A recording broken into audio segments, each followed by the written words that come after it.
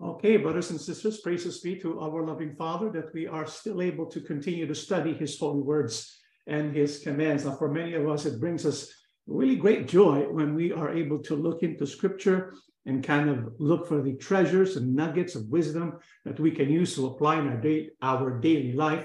This gives us joy because it connects us in fellowship with Abba and his beloved Son. So we continue with this work of proclaiming the truth of the Holy Scriptures, the word of our Father. And so for today's episode of the BQA, the Bible questions and answers, we will discuss two questions. The first one being, did Joshua's long day cause Sunday to become the new Sabbath? That's the question we're going to be addressing first. There's also another question, which we kind of left off last week, which we'll be answering today.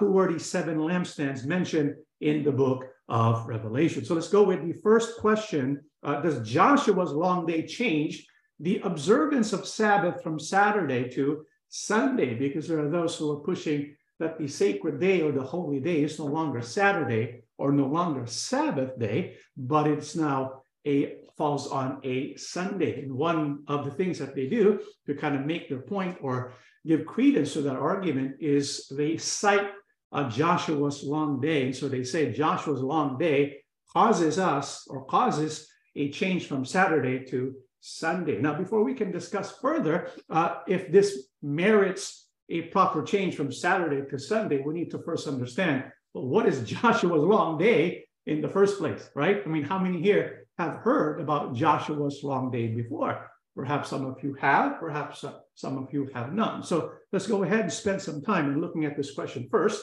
What is Joshua's long day? For us to get the context of the long day of Joshua that is described in the Holy Scriptures, it's good that we look at the context of the chapter where we find this reference. And so let's go with Joshua chapter 10, 1-2.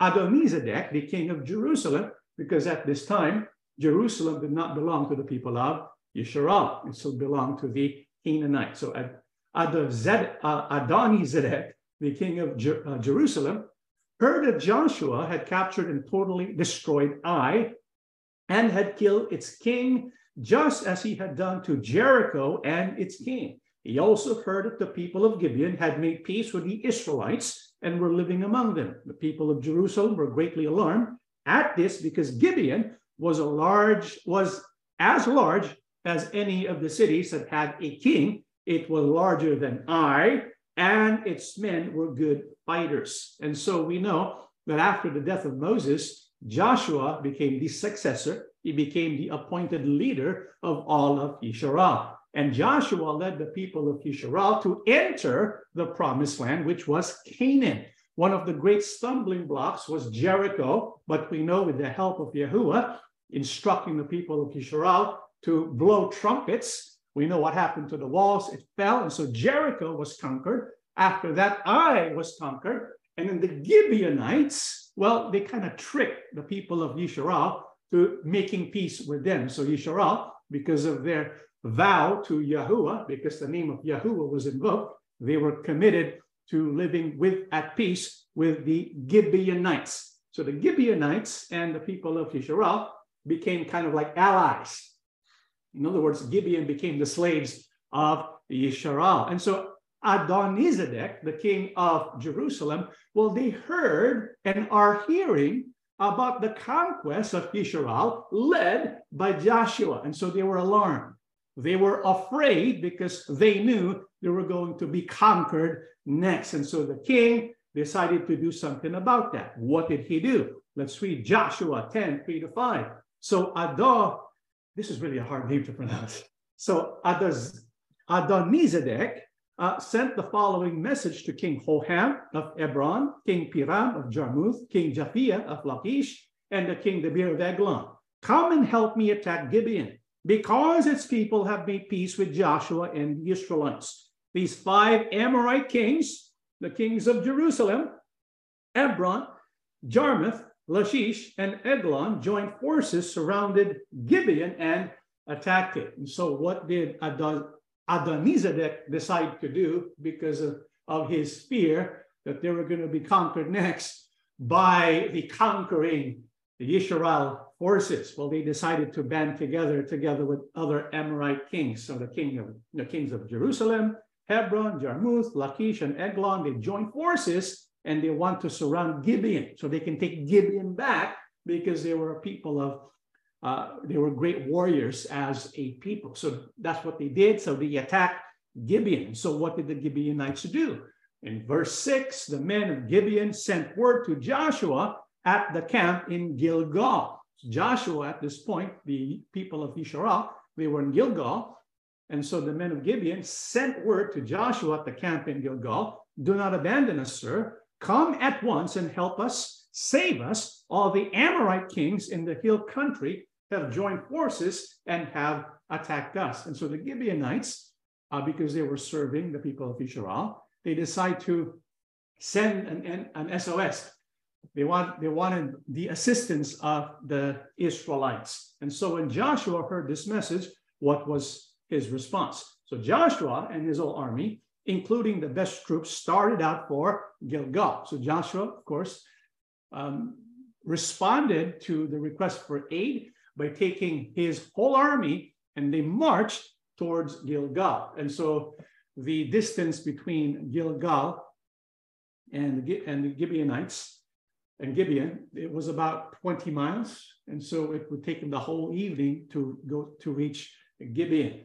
And then in verse 8, Yahuwah said to Joshua, do not be afraid of them. I have already given you the victory. Not one of them will be able to stand against you. All night Joshua and his army marched from Gilgal to Gibeon, and they made a surprise attack on the Amorites. And so before Joshua takes his whole army to Gibeon, right, before they travel and defend the Gibeonites, I'm sure that Joshua prayed first, because this was his mistake at Ai. He did not consult Yahuwah, and so they were defeated by this small group of people from Ai.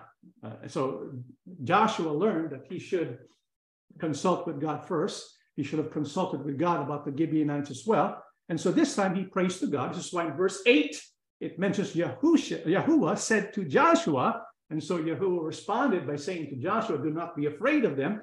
I have already given you the victory. That's an awesome promise. The promise that Yahuwah is saying to Joshua, he's basically telling Joshua, it's as good as done. But even though Yahuwah says to Joshua, it's as good as done, take note, the Israelites, they still had to work. It doesn't mean that Yahuwah is going to do everything for them. Yahuwah gave the promise, but because the promise was given to them, that should inspire them to do the work so that they can work together with Yahuwah. So all night, Joshua and his army marched from Gilgal to Gibeon, and they surprise attacked the Amorites. And so what happened after this surprise attack? Let's read what it says in the book of Joshua 10 to 11. Yahuwah made the Amorites panic at the sight of Israel's army. The Israelites slaughtered them at Gibeon and pursued them down the mountain pass at Beth Horon, keeping up the attack as far south as Azekah and Makkedah. While the Amorites were running down the pass from the Israelite army, Yahuwah made large hailstones fall down on them all the way to Azekah.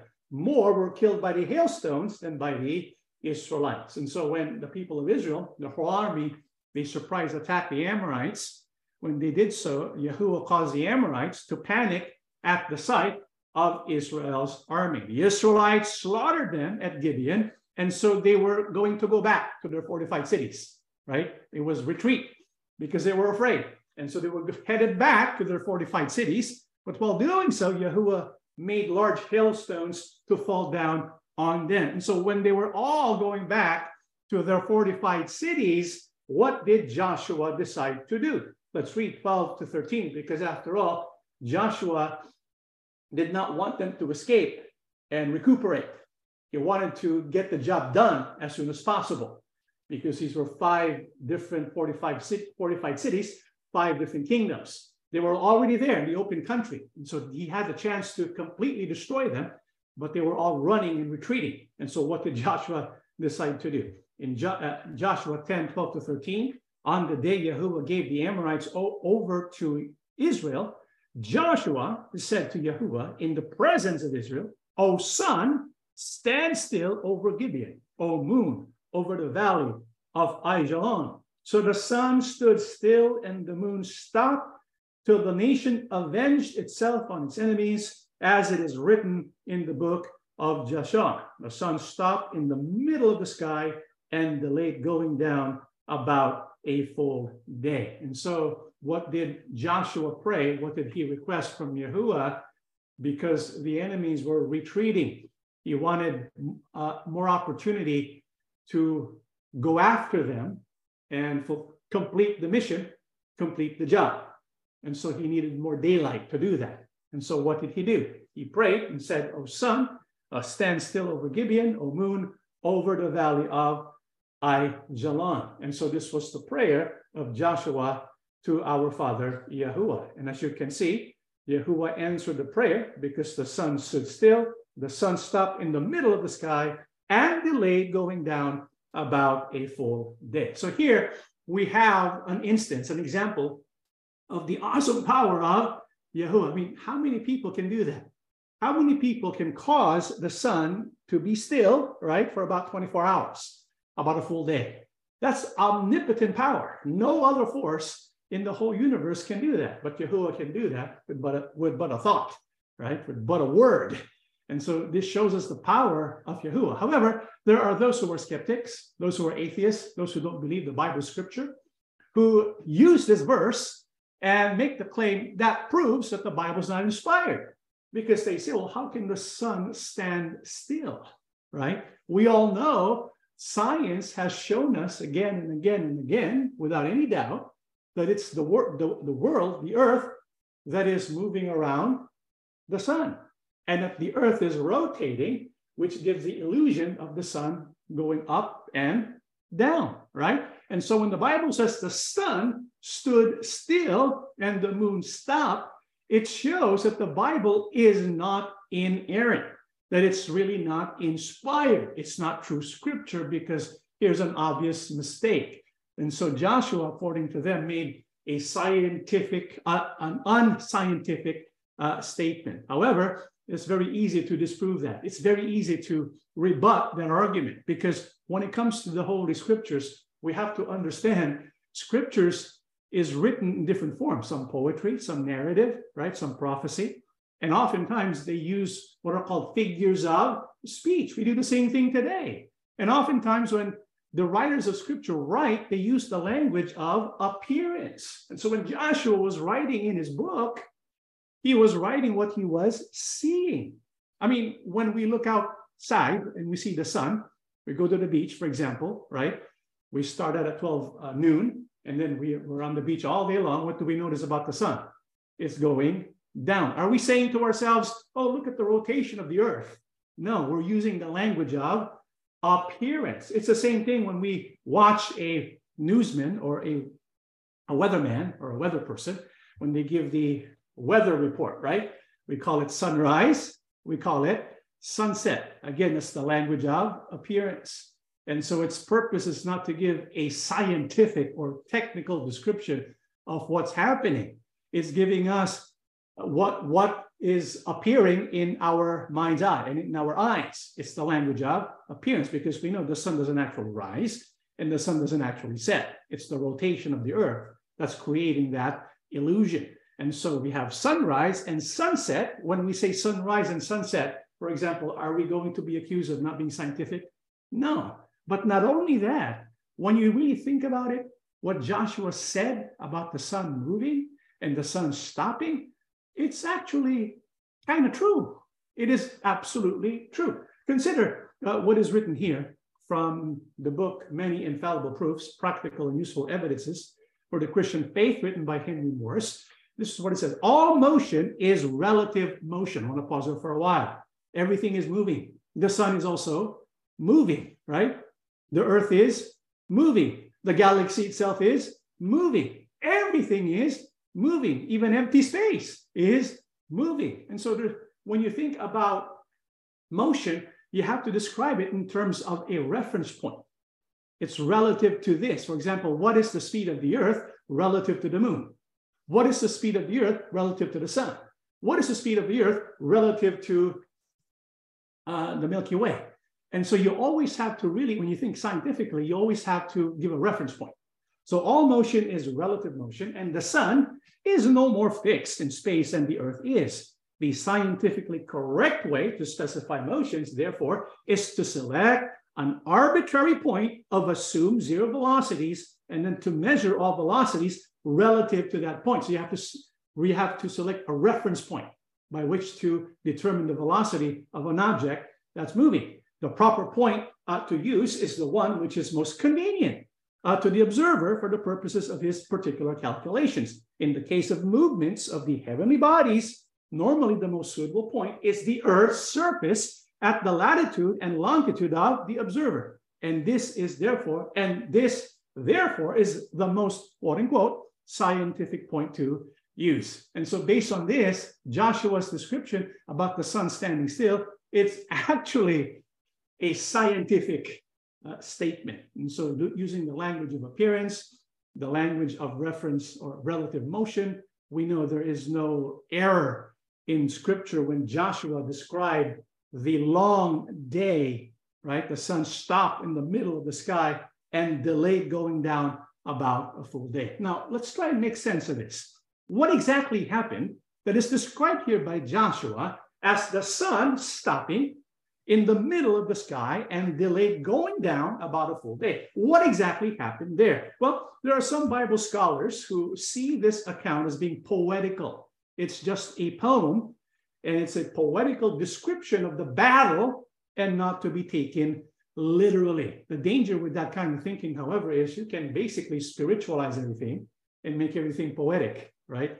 Like the whole thing is a poem, and you can make it communicate whatever it is that you want if you cast everything in Holy Scriptures as poetry. And the reason why they say this is poetry and it's not a literal fulfillment is because in the quotes, right? If you look at the quotes, it's highlighted there. O sun, stand still over Gibeon. O moon, over the valley of Aijalon. So the sun stopped still and the moon stopped. And then he quotes, as it is written in the book of Jashar. And the book of Jashar is it's a book of poetry. And in the book of poetry, it describes many of the accomplishments of the people of Elohim, described in poetic form. And so they say, okay, Joshua was quoting a poem. And so it wasn't describing what actually happened. However, when you look at verse 13, the last part of verse 13, it's no longer poetry, it's part of the narrative. The sun stopped in the middle of the sky and delayed going down about a full day. So even if you ignore verse 12, even if you ignore verse 13, part A, verse 13, part B tells us the narrative. Something's happening. Something is literally happening. And what is that? The sun appears to be stopping in the middle of the sky, and it delayed going down about a full day. And so this is Joshua's long day. And so I believe it's a physical, literal fulfillment. Something happened, which is why we call it a miracle. We believe in miracles because life itself is a miracle. The creation of the universe is a miracle, especially when it was done in 6 days. But in actuality, Yahuwah can create it in just a snap of a finger, right? With just a breath, he can create all of it. But he decided to do it in 6 literal days. And so what could be the possible physical fulfillments of this long day of Joshua? Well, several Hebrew scholars and other students of the Holy Bible, they propose some possible events. Some propose explanations of Joshua's long day. Some form of refraction, bending of the light from the sun and the moon. According to this view, God miraculously caused the sunlight and moonlight to continue in Canaan for about a whole day. And so Yahuwah, what he did, the miracle itself is to somehow bend the light. So even if the earth turned in such a way so that the Jerusalem or Canaan is no longer receiving daylight from the sun, Yahuwah uses the miracle of bending the light, refraction, to provide light nonetheless. okay? And so that's one way of a possible explanation or fulfillment. Another one is a wobble in the direction of the Earth's axis of rotation. We all know that the Earth is rotating around the sun, and there's also a planet called Mars that rotates around the sun. Sometimes they get close to each other, and when they're close to each other, they kind of resonate with each other, and it causes a wobble in the direction of the axis of rotation. And when this happens, a precession occurs, and it will create the appearance of the sun and the moon standing still. This can also be produced by asteroids. So that's one possibility. And some feel the passages refer to an eclipse of the sun, because when they look at the Hebrew words for stopping, the sun stopping, it could also mean the sun was being dim, something like that. Okay, so these are the possibilities. However, I believe when we look at the actual scripture, when we look at verse 13, it tells us what it actually really means. And so in verse 13, it says, the sun stopped in the middle of the sky and delayed going down about a full day. And so what this tells us is the sun, it didn't really stop.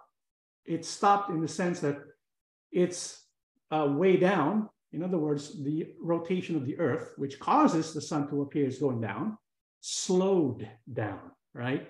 And so it delayed going down for a full day. And so there was a delay for about a full day, so that the sun, from the time of noontime all the way to sunset, it took an additional 24 hours, almost 24 hours. And so that's one other possibility. The rotation of the earth temporarily slowed down to allow for prolonged sunlight, like an extra 24 hours of day, extra 24 hours of sunlight.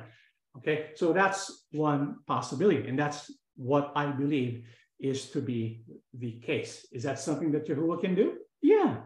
Can we explain it physically? No. Can we explain it using the laws of physics? No. Because if it can be explained using the laws of physics, then it's no longer a miracle, right? We believe that Yahuwah transcends the limitations of space and time, the limitations of laws that give us boundaries of what is physically or not physically possible. So the rotation of the earth slowed down temporarily to cause an additional 24 hours before the sun actually set, before sun down. Now, when it comes to this event, there's an urban myth that involves Joshua's long day. And I think some of you have heard of this urban myth before.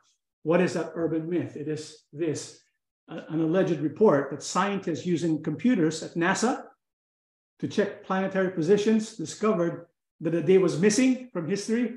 Have you heard about this before? I remember growing up, you know, there's sometimes the minister from our church would preach a lesson and they would cite this. I remember my boss, my district minister, he even used a lesson, and he used this as an example to tell us that science actually confirms scripture, right? But this is actually an urban myth. This never really happened. And in that urban myth, the story is scientists working at NASA, they use supercomputers, and they discover like a missing day in all the planetary movements and the movements of celestial bodies. And this missing day was explained by Joshua's long day. Now, of course, I don't believe in that urban myth because it doesn't really make any sense. However, consider this. If this long day actually took place, right? I mean, think about it. If the earth slowed down its rotation, what do you think people all over the world are going to experience? Some will experience a long day. Some will experience a long night, depending on where they were at when this occurred, right? And so if this was true, if it was an actual historical event, we can expect cultures from different nations all over the world will have some kind of story or legend about a long day or a long night, right? Well, it turns out that is the case. Non-biblical confirmations of the long day and the long night. Greek myth of Apollo's son, Python, who disrupted the sun's course for a day. Its source was actually Joshua's long day. The ancient Chinese writings There's a legend of a long day. There's also Babylonian and Persian legends of a day that was miraculously extended. The New Zealand Maori people have a myth about how their hero Maui slowed the sun before it rose. The Mexican annals of Cuauhtitlan, the history of the empire Culhuacan and Mexico, records a night that continued for an extended time. So this was a long night.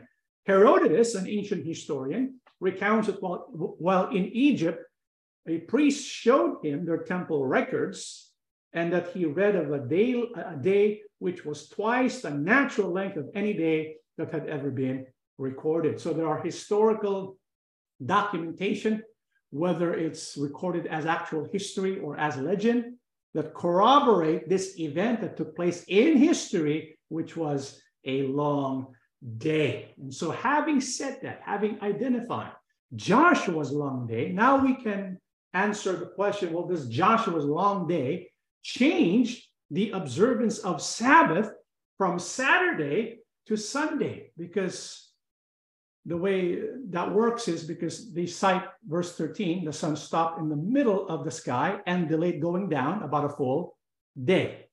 And so this long day of Joshua is about how long? About 48 hours, right? 24 plus almost 24, about almost 48 hours, about 2 days. And so that means you have to move the following day to count as another day. And so you kind of move Saturday to Sunday. So Sunday becomes a new Sabbath day. Here's their explanation. The week in which Joshua's long day occurred contained an extra 24-hour period. Okay. This would be the period described as about a whole day. Okay. If Joshua's battle occurred, for instance, on a Wednesday, then there were 8 24-hour periods in the week of Joshua's long day instead of 7, right? So it's an additional day for the whole week. Since Wednesday would be about 48 hours long, it would now also include Thursday because it's 48 hours. The following day, Friday, would then become the day that was Saturday. And Saturday, what would have been the 7th day of this week, would now become Sunday. Make sense? Do you see their argument? And so to kind of show it to you visually, this is what we have in a typical week. How many days in a week? How many? It's not a trick question. How many days? 7, right? With Sunday being the first day and Saturday being the 7th day. And so each day is how long? 24 hours. So each day is 24 hours long, okay? And so let's say the battle, the long day of Joshua, the battle took place on day 4, Wednesday, right? And so how long was that day? I mean, what happened? It was, it produced an extra 24 hours of daylight. So this is how it would look like, right? So the day 4 in Joshua's long day, according to them, it will now include Wednesday and Thursday, right? And so if that will include Wednesday and Thursday, then what would happen to day 5 and to day 6? Well, it will become Friday and Saturday, and you have to add another day for the Sunday. And so Sunday now becomes day 7. You see that? Sunday becomes a new day 7 because Wednesday and Thursday become incorporated in Joshua's long day. So you kind of bump the Saturday. And so you make the new Sabbath day to be Sunday. And so they believe, okay, since the Joshua's long day event, you should have moved the Sabbath day to Sunday. And so Sabbath day should be observed not on a Saturday, but on a Sunday. So is this true? I mean, I don't know. Can you see the error in that kind of logic? Do you see the error that they made? Right? Yeah, I mean, there is an extra full day, right? But that full day that's added, is that evening and morning, the full day? No, it's just morning. It's just daylight. And something unique about that day, which is about 48 hours, because that full day you tag along, so you add an extra 24 hours of daylight, you get 24 plus 24, you get 48, right? And so that's the full day that was added. And then in verse 14, it says, right, there has never been a day like it before or since, a day when Yahuwah listened to a man. Surely Yahuwah was fighting for Yisrael. And so this day was unique. Joshua's day was unique. It doesn't say Joshua's days, right? It's Joshua's day.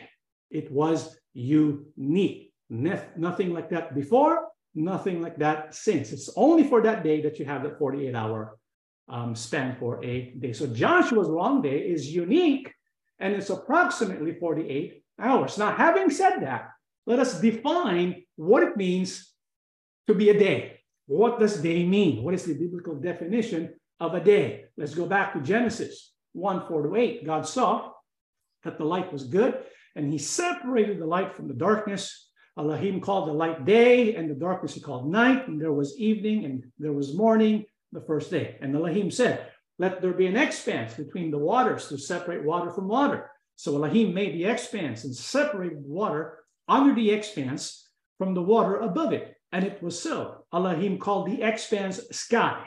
And there was evening, and there was morning, the second day. And so a day, according to Yahuwah himself, is composed of an evening and a morning. And so if the morning, the day part, happens to be 48 hours, right? Evening and morning, it's still only one day. The only way for you to get 2 days is if there's an additional evening component, okay? So Joshua's long day consisted of a 12-hour evening or darkness and about a 36-hour morning, but this did not make it 2 days by the definition of the biblical day, right? It was just one very long day. So when we look at the chart again, Joshua's long day, what do you notice about Joshua's long day?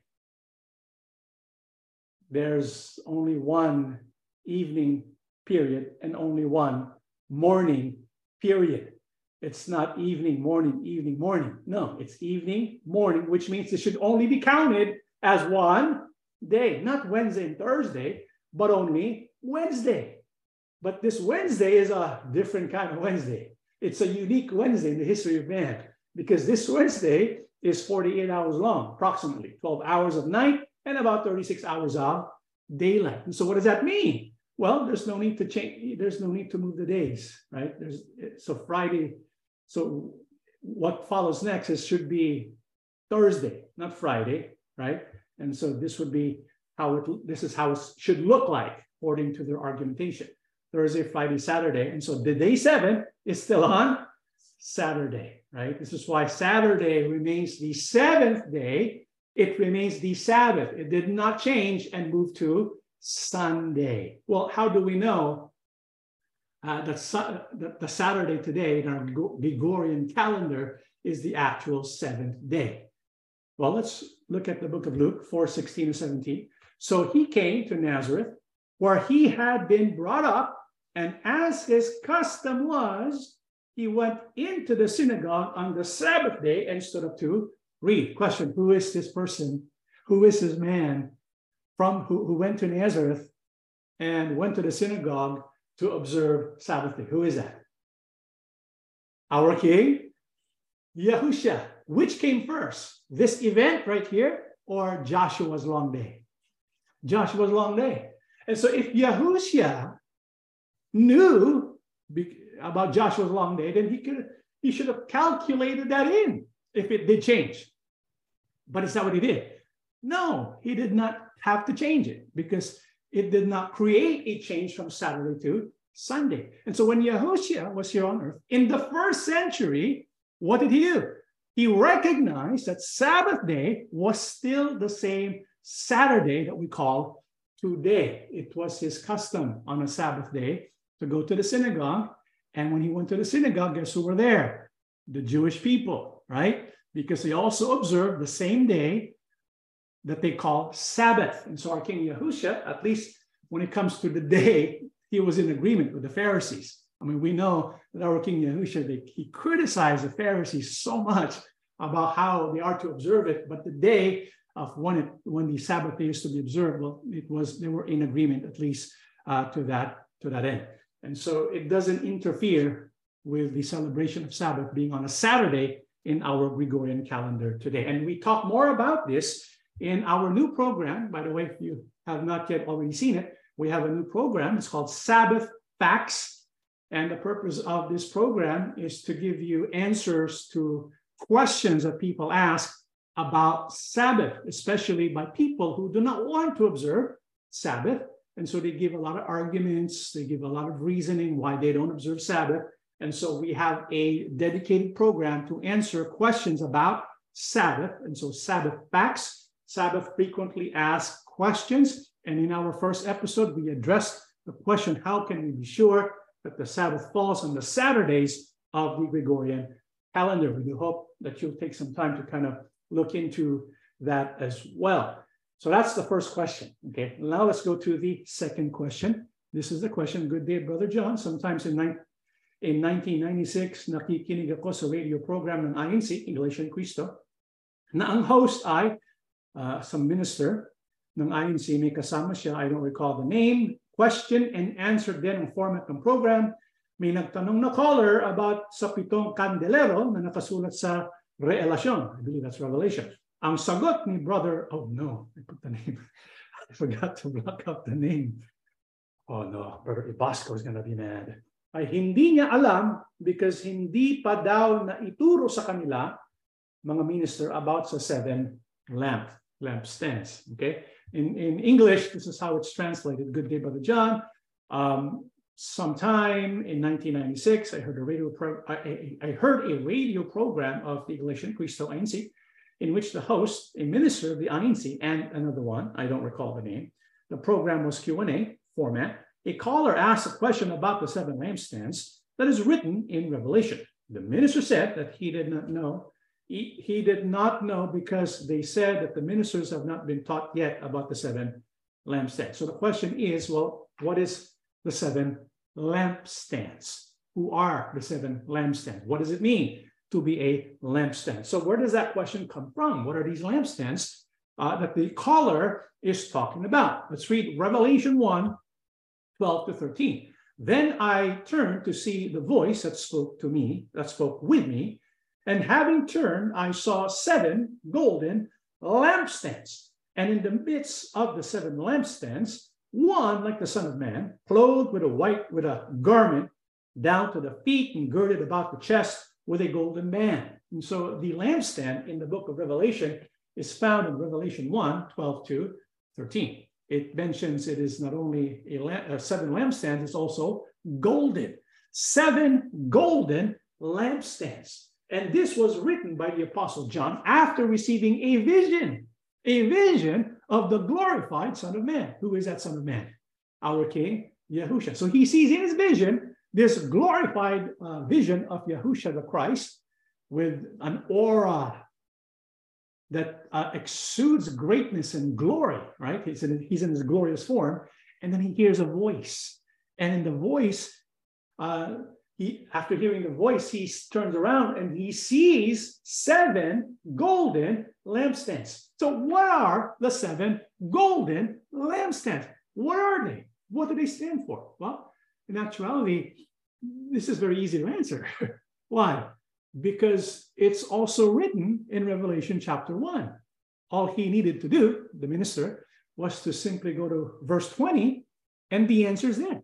One of the fascinating things about the book of Revelation is a lot of the symbolisms that they use, you don't have to be afraid of the symbolisms because it's actually explained in the same chapter. And this is a good example of that.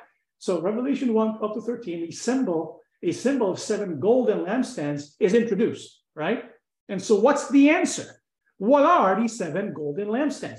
Revelation 1:20, the mystery of the 7 stars, which you saw in my right hand, and the 7 golden lampstands. The 7 stars are the angels of the 7 assemblies.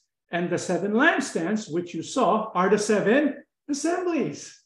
And so we don't really need to look far, right? The answer's right there in the same chapter. Apostle John explains himself who the 7 lampstands were. Who are they? The 7 assemblies, the 7 churches. And so Revelation 1:20 introduces the 7 churches, right? Thyatira, Smyrna, Philadelphia, and Thyatira, right? And the others. 7. There are 7. Ephesus, And we talked a great deal about the 7 churches, the 7 assemblies. These were literal, physical congregations in the first century. And our King Yahushua had a message for them, which is found in Revelation chapter 2 and Revelation chapter 3. And so the 7 golden lampstands are the 7 assemblies, the 7 churches. So before we conclude answering the question, there are a lot of questions involved when it comes to the golden lampstands. For example, how can we be? What does it mean that we are lampstands? Because we who are in the assembly of Yahushua, we believe we are lampstands. That's what the Bible tells us, or lampstands, right? So how can we be effective golden lampstands? Because not all lampstands are created equal. Not all lampstands are equal. So what we need to know is if we are the assembly of Yahushua, if we represent the lampstands today, not in the first century, but today, if we represent the lampstand today, how can we be effective as lampstands of King Yahushua? Well, let's turn to the book of Matthew 5:14-16. You are the light of the world. A city that is set on a hill cannot be hidden, nor do they light a lamp and put it under a basket, but on a lampstand. And it gives light to all who are in the house. Let your light so shine before men that they may see your good works and glorify your Father in heaven. So how can we be effective as a lampstand of our King Yahushua? When we shine brightly before all to see. You see, as a lampstand, we must bear the light. We must be light bearers. What is likened to light? The commandments of Yahuwah. This is why when you read the book of Psalms 119, it tells you what the commandments of Yahuwah are likened to. And if you have time, I suggest for this week, in preparation for our Thanksgiving, why not read the entirety of chapter 119 of Psalms? In fact, it is so significant, we're going to have a separate Bible study just kind of looking and analyzing and meditating on Psalms 119 because it's so impactful, especially how we can be effective light. And so to be effective light, well, you need to read the book of Psalms 119. Meditate on the word of God because that's the light. How also can we be light of the world? By our good works. We share the word, we share our good works, we become light bearers as the lampstand of our King Yahushua. So that's number one. To be effective as a lampstand, we need to bear the light of Yahushua. Yahushua who said to the world, I am the light of the world. We have to be that light. Okay.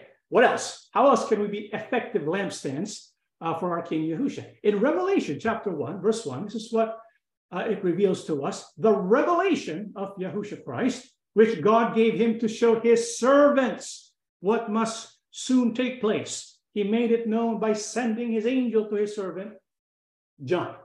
And so here in Revelation chapter 1, the very first verse of Revelation, it tells us the purpose of Revelation. It is for, who are the beneficiaries? The servants, right? The servants of Yahuwah, the servants of Yahushua. What does a servant do? What does a servant do? Whatever they want? Do they have their own agenda? I mean, what do they advance? Not their personal agenda, but the agenda of the one they serve.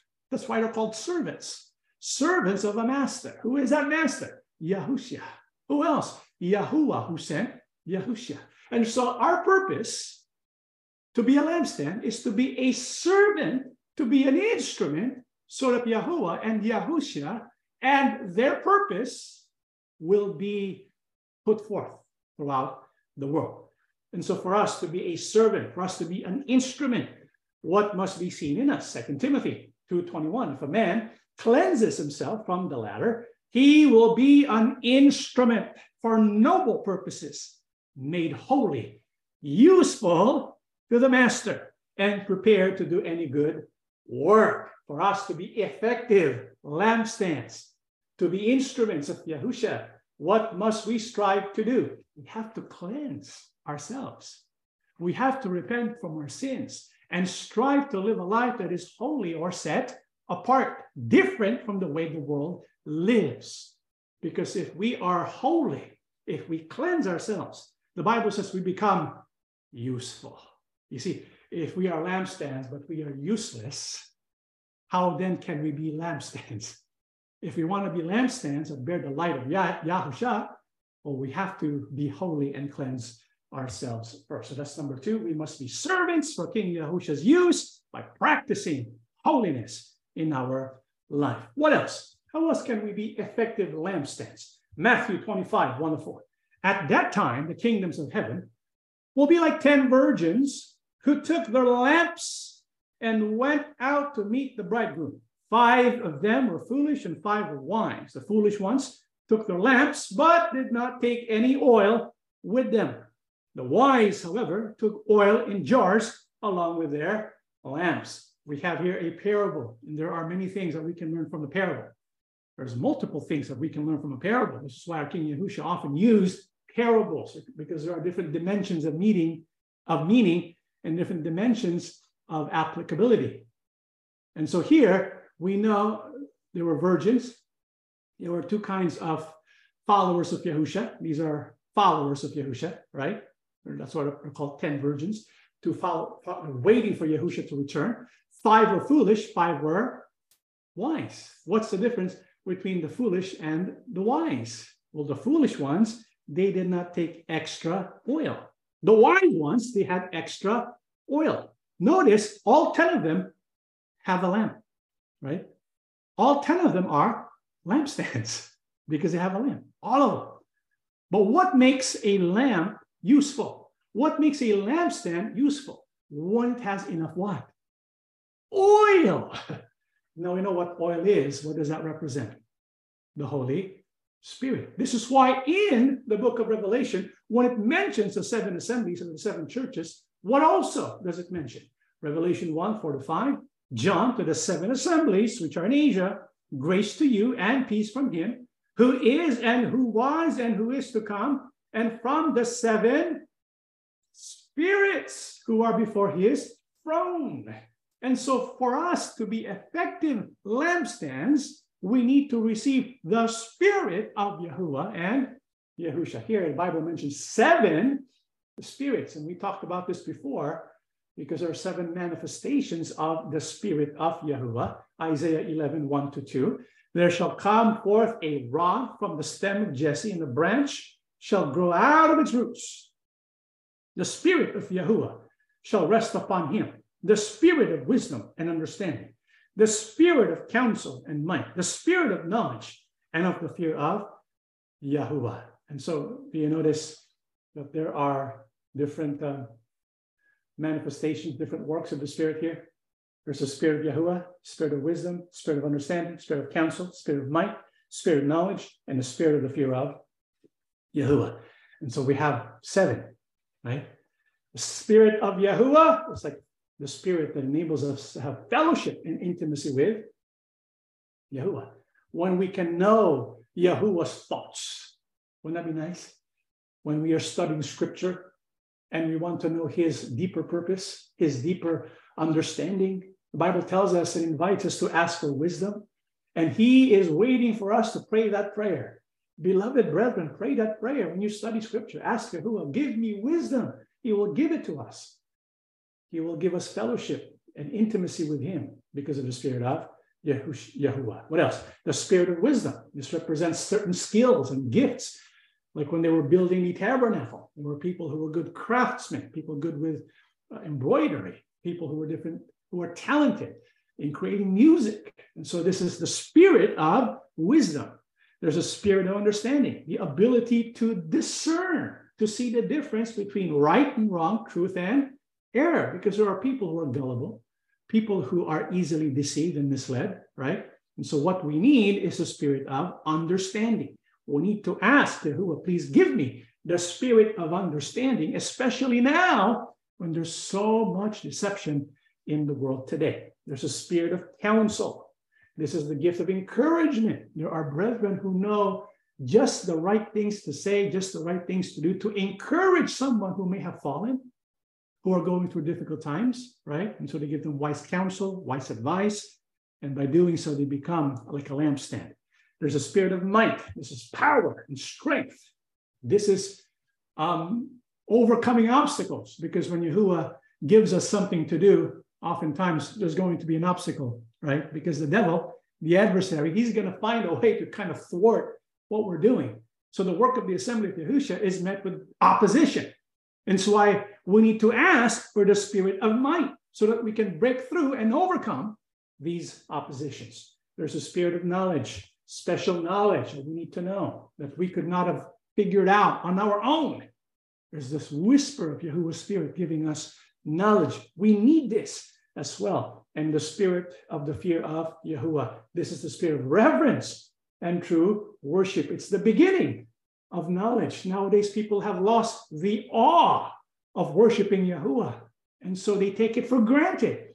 It becomes a ritual. As the assembly of Yahusha, as we continue to advance, we need to pray for the spirit of the fear of Yahuwah so that we can show reverence in our worship, our true worship of our Father and our King, Yahusha. And so that's number 3. We must receive the Holy Spirit. What else? How else can we be effective lampstands for our King Yahusha? Well, Yahusha uses a golden lampstand. So not only must we be a lampstand, we have to be what? Golden. Well, how can we be a golden lampstand? In Zechariah 13:9, this third I will bring into the fire. I will refine them like silver and test them like gold. They will call on my name and I will answer them. I will say they are my people, and they will say Yahuwah is our God. You read Zechariah 13, look at the context. Yahusha and the apostles, Yahusha, they used this prophecy in terms of Yahusha being the shepherd and his early disciples being like the sheep who were scattered, right? And so this third group, it represents us. It represents those who belong to Yahusha, who made Yahusha their shepherd, but have been scattered and gone through the fire, and they're tested like gold. And so we're going to go through a test. When we go through that test, what must we do so that we can become gold? Bible says we have to call, or we have to trust Yahuwah. And we believe this was fulfilled in us when we cried out to Yahuwah, when we said Yahuwah is our Elohim. This is what is meant by Zechariah 13, and the verse is 9. This is why when we proclaim that name, it is like we feel joy. And Jeremiah describes it this way: your words were found and I ate them, and your word was to me the joy and rejoicing of my heart, for I am called by your name, O Yahuwah God of hosts. And so there are those who are called by the name of Yahuwah and by the name of Yahusha. So we have to go through the testing of fire. And so two things can happen when a person goes through the testing of fire. They can either break down, surrender, and give up, right? Or they can go through it and become like what? Gold. Yahuwah wants us to get through it like gold. How do we do that? Let's read Revelation 1:9. I, John, am your brother and your partner in suffering and in God's kingdom, and in the patient endurance to which Yahushua calls us. I was exiled to the island of Patmos for preaching the word of God and for my testimony about Yahusha. And so it's no surprise, brethren, that we who belong to the assembly of Yahusha, like the Apostle John, who was also called to the kingdom, that we have to go through suffering. Why? Because we are becoming partners with the Apostle John, partners with our King Yahusha, partners with the first century followers of our King, partners in suffering. Why are we're suffering? Why are we going through difficulties? It's part of the price, the cost of doing discipleship, because we proclaim the word of Elohim and we give testimony about our King Yahusha. But when we receive these persecutions and we decide to keep going, guess what? We become like what? Gold. And so that's how we become a golden lampstand. We must, with patient endurance, go through fiery testing. And lastly, Revelation 1:20, for us to be effective lampstands, the Bible mentions the 7 lampstands, which you saw are the 7 assemblies. And these 7 assemblies, like what we mentioned, they were existing church congregations in the first century. Ephesus, Smyrna, Thyatira, Philadelphia, Sardis. There were actual congregations. And in Revelation, the Bible says, in Revelation 1:10-11, on the Lord's day, I was in the Spirit, and I heard behind me a loud voice, like a trumpet, which said, write on a scroll what you see and send it to the 7 churches, Ephesus, Smyrna, Pergamum, Thyatira, Sardis, Philadelphia, and Laodicea. And so for us to become effective lampstands, we have to receive and obey the message that was given to the Apostle John to be given to the 7 assemblies. You see, Revelation 2 and Revelation 3 is all about the message of our King Yahushua to the 7 assemblies. And if we want to be effective lampstands, we have to understand and apply all 7 messages of our King Yahushua. And this message to the 7 assemblies, it applies to all the assemblies, because he also mentions, he who has an ear, let him hear what the Spirit says to the assemblies. Blessed is he who reads and those who hear the words of this prophecy and keep those things which are written in it, for the time is near. And so for us to be effective lampstands, we have to practice our King Yahushua's letters, his messages to the 7 assemblies, which is applicable to all of us. Those who have ears, those who have eyes that see, and ears that hear, let us put into practice the message of our King Yahushua. So when we do all this, when we become light bearers, when we become servants because we are practicing holiness, and so we become useful to our Master, when we receive the Holy Spirit, when we are patient, enduring all the fiery trials that we go through, and when we put to practice the messages of our King Yahushua, then we can become lampstands. What kind of lampstands? Golden lampstands. This is what we must be. That's the purpose of the 7 assemblies. That's the purpose of the assembly of Yahushua today. Someone might ask, what is the purpose of the assembly of Yahushua? Why do you exist? Why is the assembly of Yahushua here? We are to be what? Lampstands. Lampstands. Golden lampstands that brightly shine, empowered by the Holy Spirit. That's our duty as members of the assembly of Yahushua. And this is what we will ask for when we meet together for our Thanksgiving, that Yahuwah will make us effective lampstands, so that the assembly of Yahushua will fulfill its purpose to shine brightly. And when it comes to shining brightly, Yahushua, there's a promise in the book of Revelation concerning the lampstands. If you still remember the verse, Revelation 1:12-13, then I turned to see the voice that spoke with me. And having turned, I saw 7 golden lampstands. And in the midst of the 7 lampstands, one like the Son of Man. That Son of Man is our King Yahushua. The Bible is telling us, we who belong to the assembly, even though we are from different places throughout the world today, who is in our midst? The one who is called the Son of Man, our King Yahushua. He's in our midst, even if he's in heaven. Because when the Apostle John wrote this, where was our King Yahushua? He was already in heaven.